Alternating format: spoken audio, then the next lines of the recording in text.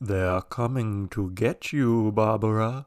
To any listeners out there named Barbara, I apologize for any confusion. That was simply a line from the movie. No one is coming to get you. Today we're talking about George A. Romero's genre-inventing Night of the Living Dead with a very special guest, friend and filmmaker Trevor Scary Boy Dillon. Trevor's two short horror films that he co-directed and co-wrote with Ian Hawke can be found on watchalter.com and Alter's YouTube page. They're called Foxwood and The Vicious, and they're very, very good. But before we get into it, I want to thank you for checking out the podcast. I hope you can join me in discussion for tomorrow's movie, Miyazaki's first film, Lupin III, The Castle of Cagliostro. It's available to stream on Netflix and to rent on Amazon Prime and YouTube. Please email your thoughts on the movie to me at projectorfuel@gmail.com before noon on March 26th, and I'll read your comments on the air, and we can learn a little something from each other. Now, let's talk about Night of the Living Dead. Adam, ask Trevor how he's doing. Hey, Trevor, how are you doing? Good, Adam. Can you hear me well? Yeah, you sound great. So you picked the movie for today, Night of the Living Dead. Why did you pick that one? Well, they call me Trevor Scary Boy Dillon. I do enjoy horror films. I am somewhat of a genre filmmaker myself. I think that this is possibly maybe the most, first of all, available movie to be seen on streaming right now. It's public domain, so almost every streaming service has it. And I also think, as like I said, a low budget filmmaker, it's a dream. It started the genre of zombie, whatever you want to call that, but it also kind of like made the survive the night genre really popular. The idea that characters can go to one location and then fight off the fiends from the film for 90 minutes. What are some of your favorite movies, just to get a flavor for your tastes? I tend to like creature features. I love The Thing. I love King Kong. I love Psycho, not a creature feature. I like the film Apocalypse Now. My favorite film of all time is Jaws, which would be like the ultimate creature feature. If you had to rank the Jaws movies. I've seen the first one. I do like it, and I have not seen any of the other ones. Okay, so not like a real fan. No, I'm a fake Jaws fan. I'm not a fan of the franchise, just a one-off. I also have never seen any of the Psycho sequels as well, although I have heard some of them are quite good. Okay, well, this is not going too well, but we'll keep moving forward. So what did you think of this movie? I think maybe you weren't scared. Well, by the way, what version of the film did you watch? Did you watch the 1968 version, the 1990 version, the 2006 version, the 2012 version, the 2014 version? Yeah, I was very careful on Amazon to find the oldest one that I could find. So the 1968 one, restored, I guess, in 4K, right? Yeah, I mean, as restored as it can be for a movie that was made in 68 on literally the most shoestring of shoestring budgets.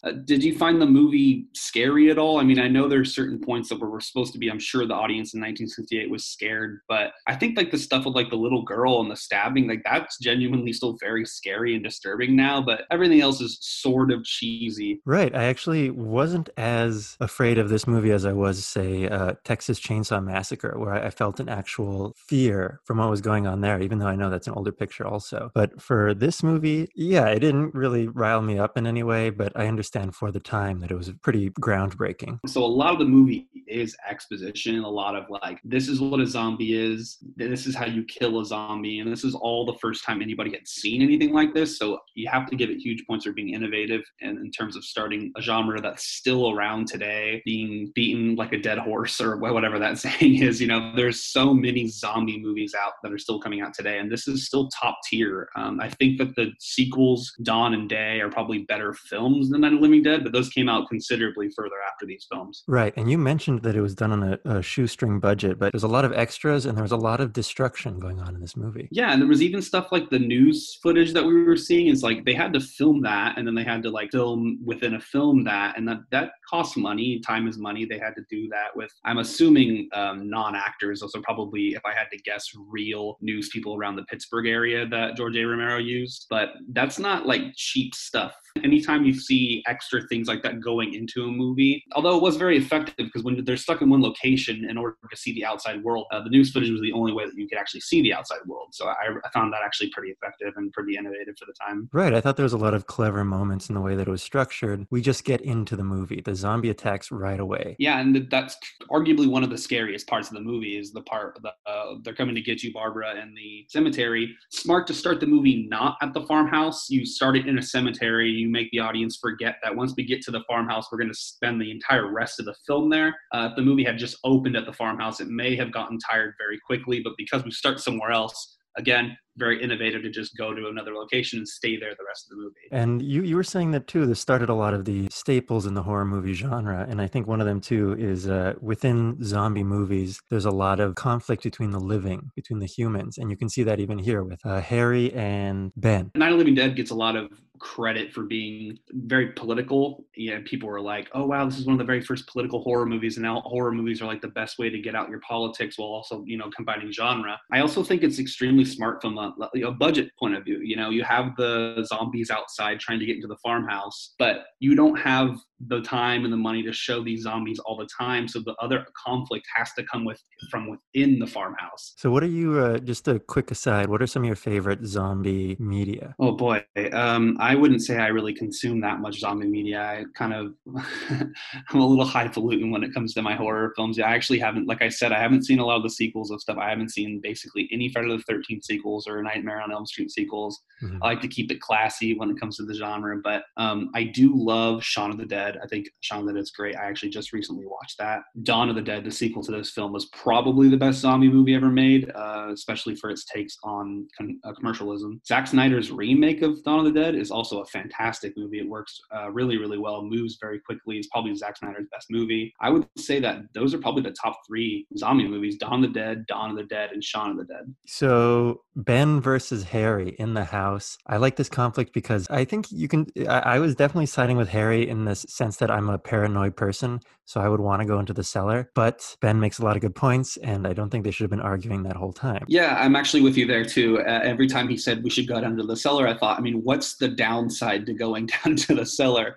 It didn't really make sense to me that he wanted to stay upstairs. But, he made some decent points. Again, I wouldn't call myself a super paranoid person, but to get furthest away from what's happening outside makes the most sense to me. I like the fact that both of them were wrong. Either place they would have stayed, and it shows in the movie, they ended up dead. It makes me happy that an actually very good young filmmaker like George A. Romero got to this idea first. It's possible to think in terms of someone maybe would have gotten to the zombie genre before George A. Romero at some point. I'm glad that this movie is actually as good as it is. I was watching it again today thinking, oh wow, this movie actually looks pretty good. There's a lot of thrilling sequences, like when they need to go out and get the truck. I just think the movie, it's insane to say this about Night of the Living Dead, but it's sort of underrated. It's much better than it has any right to be. Do you think Ben is smart? I'd be hard pressed to say anybody in this movie is extremely smart, but from what we're given on screen, because they're being thrown into a situation that none of us would really be able to handle. Maybe nowadays in 2020, people will be able to handle a zombie apocalypse because they've seen movies like this, but they did the best they could, under the circumstances. Right. At first, I was willing to call Ben pretty smart because he's setting everything up. When they're in the house and he's boarding everything, I'm like, this is the guy. He knows. He's pouring gasoline on the things. And then he throws the couch out and leaves it on the front porch. And I was like, maybe not. I don't know. Yeah, Ben would be the character in the movie now that would be like, I watched all of these zombie movies and I've read all the comics. I know exactly what to do. And then the person doesn't really know what they're doing. And I like the fact that they call them ghouls. Would that be realistic, or would we call them zombies? We would call them zombies, but when they kept calling them ghouls, it made me think of a new Jarmusch movie, The Dead Don't Die, when Adam Driver says they're ghouls. Okay, let's talk about that car scene when they have to go out there, the big sort of action sequence. Yeah, so the entire film is sort of set up to this one sequence. A lot of movies nowadays, modern movies, you would see them kind of try to accomplish a few different goals throughout the movie. This one almost leads up entirely to this part. And it's thrilling, man. It's like they set their goal on this one thing, they keep talking about it, and then when it finally goes down, it's intense. They go outside and you see the zombies and stuff like that. I think that part specifically holds up really well. They do stumble a lot for me, because this was my first time watching it, and for me there was a lot of yelling at them to tell them to go into the car or get out of the car. I love that scene because it's such a funny, weird set piece kind of towards the end of the movie where it's like, if it works, it works. If it doesn't, it doesn't. We are doing spoilers, right? Because your audience is supposed to have seen the movie. Right. Yeah, it works out for some, it works out for not. Yeah, there you go. Yeah, going back to Ben. So you said it was a political platform, the way they rolled out this movie. Why do you say that? Well, it famously was the first, certainly genre movie to star an African-American actor. And just the final moment of the film is extremely political to have. We would see later on in horror films that the black character is the first to die. The black character in this film was that you would think would be the last person to live, but unfortunately at the very last last moment, we don't even get that. We get the kind of that's the way life is moment at the very end of this movie, and it's extremely dark. Like it's an insanely dark ending, and I'm wondering what Romero's thought process was in that, because it could have been a very huge political statement to have the black lead live. But I think is it even bigger statement that he doesn't live, that he gets shot, and at the end, it's pretty incredible. As Ben is leaving the basement and those people are coming to inspect the house, I got flashbacks to the ending of Get Out when he's confronted by the police car. I didn't know what was going to happen there. I also think the way that it was handled was almost a little bit of a removal from getting into some really political stuff. Like had he gone out there, whatever confrontation would have happened between Ben and the gun-toting folk. Yeah, it almost feels almost too cold at the end there. Like it's just like this long distance shot where they think they see a zombie and they kill them. But yeah, I think Jordan Peele actually has commented that the ending of Get Out is very much inspired by Night of the Living Dead, as I would say a lot of horror films are. If you were in that situation, would you have yelled first? If you were in Ben's position. That's movie magic in terms of just like, that's just a plot device to have the hick type person shoot him. And then why do you think he decided to end it with a few pictures? That's a good question. Why do you think he did that? I'm not sure. It's just about dragging out the body, and maybe it was sort of to like make it seem a little bit more real, like these were captured and put into a newspaper or something. Does the end of the movie make it clear that they realize that they didn't kill a zombie? Because once they kill him, they don't know he's not a zombie, right? So that's kind of this putting his dead body in the paper and the pictures is very morbid in terms of just like, oh, look at these zombies we killed. And it's like, that one wasn't even a zombie, but no one will ever know. And it's also funny that this is sort of what set off the zombie genre, at least as we know it today. And these zombies are so different from anything that we see in the media now. Yeah, audiences in 1968 were probably terrified of how quickly they moved towards people. In the beginning, Barbara walks by the guy in the cemetery, and that's the only reason he's really even able to grab her. She says later in the movie that she was going to apologize to him. But yeah, Danny Boyle with 28 Days Later kind of revolutionized the way that zombies move with the sprinting. And people will even argue that those aren't even zombies in 28 Days Later. Those are people infected by a virus, very timely, that can now sprint and are undead. So those people are not even called zombies, they're called undead. So now there's just two different, there's the old school folks who are like, zombies move slow, anything else that moves quickly is undead. So what is your zombie? I think that, as a almost 30-year-old ADD riddled millennial, I'll take those vast zombies now. I find that to be actually genuinely very intense and scary. Like if I saw a zombie at the end of the block, even I could outrun that. But if I saw an undead virus infected person sprinting towards me, I think that's actually gonna make me, pee my pants. So why do you think Barbara was so obsessed with lace? Is this a listener question, or are you asking me this? Yeah, well, at one point, Ben takes the tablecloth off and she like starts feeling it up, and then later on in the movie, she's like running her finger over this lace doily that's on the couch. I don't know if they ever comment on it. Maybe it was some sort of past trauma that she had related to her grandma who had lace something or other, and she felt comfort in touching that. I'm not sure. That's pretty good. All right, let's talk about iconic. These movies that changed the horror genre forever. Obviously, this is one of them. What others would you say there are out there? I think the most iconic, influential horror films are, of course, this from 1968, and then you have 74. You mentioned it earlier, the Texas Chainsaw Massacre. 78's John Carpenter's Halloween. 1999's The Blair Witch Project. 2004, James Wan and Lee Whannell's Saw. That one's kind of, the one thing about all these movies is they all started their genres. They all have a DIY attitude to them. They're all relatively very low budget. I think the highest budget one on here would be Carpenter's Halloween, which I think was like $400,000.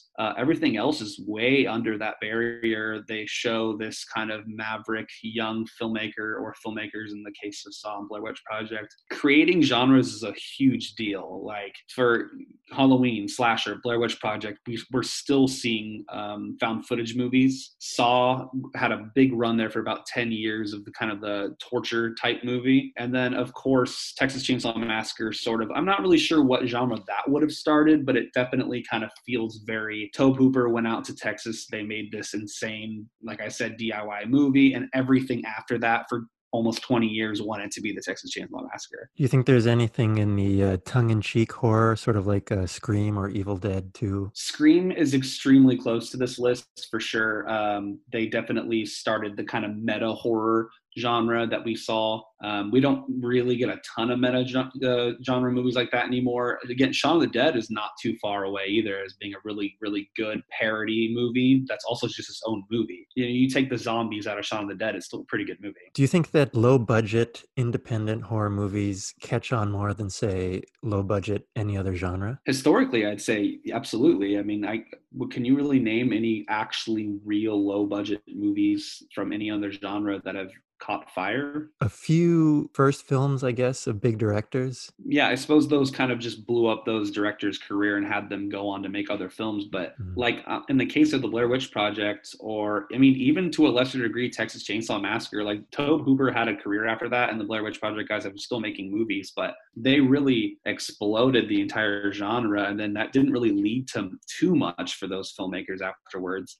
They really were able to make their mark on filmmaking in general with those two films. So why do you make horror movies? I make horror movies because the most pure reaction that I can get from an audience is that of fear. I like to put a little bit of dark comedy, situational comedy into my shorts. Ian Hawke and I make films together at Ghost Party Pictures, and there's not a lot of jokes in our films, but we don't take it too seriously, but we do hope that it gets a nice jolt from the audience. I personally can't watch our movies with an audience, but he reports to me that they play pretty well. Right. I think watching your movies, there's always a specific turning point in them. And I'll laugh at it, not because it's funny, but because it's clever and it got me. Yeah, I mean, we make short films for now. We're working on a third one right now. And basically, I've always thought that short films sort of need to have a punchline at some point, unless they're like super avant garde. They need to have a turn somewhere in them that brings us to the end of the film quicker than a normal feature would. Do you have a favorite short film? My favorite short film is either Jason Eisner's Tree Venge, which came out before he made Hobo with a Shotgun around 2010.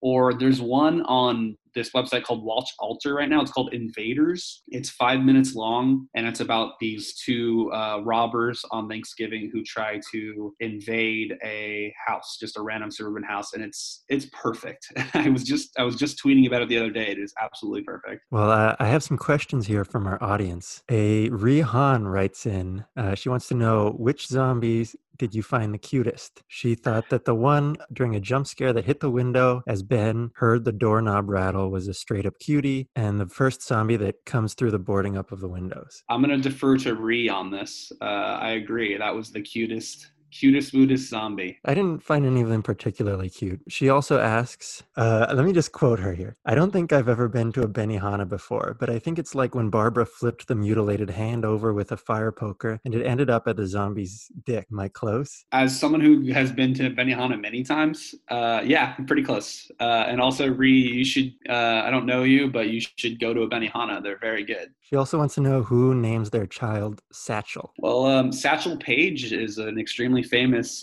sportsman from back in the day. So I guess Satchel Paige's parents. And then one last one for you. Do rednecks use this movie to justify why rednecks are superior and will prevail in the zombie apocalypse because of their, quote, God-given right to have guns? Yeah, I don't know if Ree is making a joke here, but that's actually a very good observation. I think that it's weird that we do see a lot of zombie films do have that conservative tinge to them of like, here, come to my basement or whatever. Let me show you my millions of guns. We're going to do totally fine against the zombie apocalypse. I suppose there's a reason why The Walking Dead takes place in Georgia, and a lot of these movies, even Zombieland, takes place in the South at certain points. It's actually a really, really good observation. I like that. Well, not to burst your bubble, but I got another email from Ree recently that said she watched the 1991. Tom Savini directed that film, famous FX artist. That's actually not a bad remake. So, I hope Ree takes some time to watch the 1968 version, as I hope all of your listeners do. Do you have any final thoughts? On Night of the Living Dead, I think that this is a film that a lot of people say they've seen. A lot of people want to write off because it's public domain and it's old and blah, blah, blah, blah. It's very, very effective. And I think if you give it the, 80-something minutes long, I think that you're going to enjoy it overall. And I think that you're going to see the inception of what's possibly one of the longest running subgenres, the zombie genre in the horror genre. something that is played out now, but it's nice to see the beginnings of it. Right. As someone who's never seen it before, I found it pretty engaging, and I was never removed from it because of poor camera work or poor lighting or anything like that. It was all just so well made, and it progressively got more interesting as more people were involved. All right. So before we go, Trevor, how are you doing with the quarantine? How's everything going? It's going okay. I try to get outside like 4 to 6 times. I just moved into a new apartment complex, and I'm trying to get like 12,500 steps in, like I was doing before the quarantine. Today, I took my first quarantine nap right after I watched Night of the Living Dead. It's been 11 days, and I haven't taken a nap yet, and it just all hit me right at once. How you doing? I'm doing okay. I'm starting to get a little restless, but maybe I'll try taking a nap. Yeah, I mean, naps will do you right. They'll fix everything. So, Trevor, what are you working on now, and what do you want the people to see by you? Right now in quarantine, I'm actually working on a new feature script called Bay Cliff that is very much a survive the night movie, just like Night of the Living Dead. It's based on a short film that I'm going to be shooting soon. Ian Hawk, my co-writer, co-director, and I are part of a thing called Ghost Party Pictures, and we have 2 short films that are on watchalter.com, or you can just go to Alter on YouTube. The films are called Foxwood and The Vicious. Foxwood we shot 2 years ago. The Vicious we shot last year. Like I said, the 3rd short is coming down the pipe. Let me know what you think of them. You can always send me a message at Trevor Dills on Twitter or Facebook, and you can follow us. Ghost Party Pictures is at Ghost Party Pictures on those same platforms. But both are excellent. Highly recommend checking them out. And I really appreciate you coming on here. And thank you for all your support. And thank you, Jen, for all her support also. Oh, that's very nice. Thanks for having us on. I say us as if we're both in the room. But thanks, Adam. We're big fans of Projector Fuel, and we're going to keep listening to the show. Thank you so much. Have a good night. Thanks, you too. Thanks again for checking out the podcast, and thank you to Trevor for coming on the show. I had a great time talking with him, and I learned a lot. Thank you for all the support, and thanks to Rihan for writing in. Special shout out to my cousin Santley Rodriguez for succeeding in her life despite some hardships, and for talking horror movies with me yesterday. She's taking advantage of the quarantine to watch all things Carpenter and beyond. I think we could all learn from her. Final thanks to At The Work of Rhea on Instagram for the picture in our profile. Remember to stay home and stay safe. Email us here for our discussion tomorrow on Lupin the Third. Hope to hear from you and talk to you later.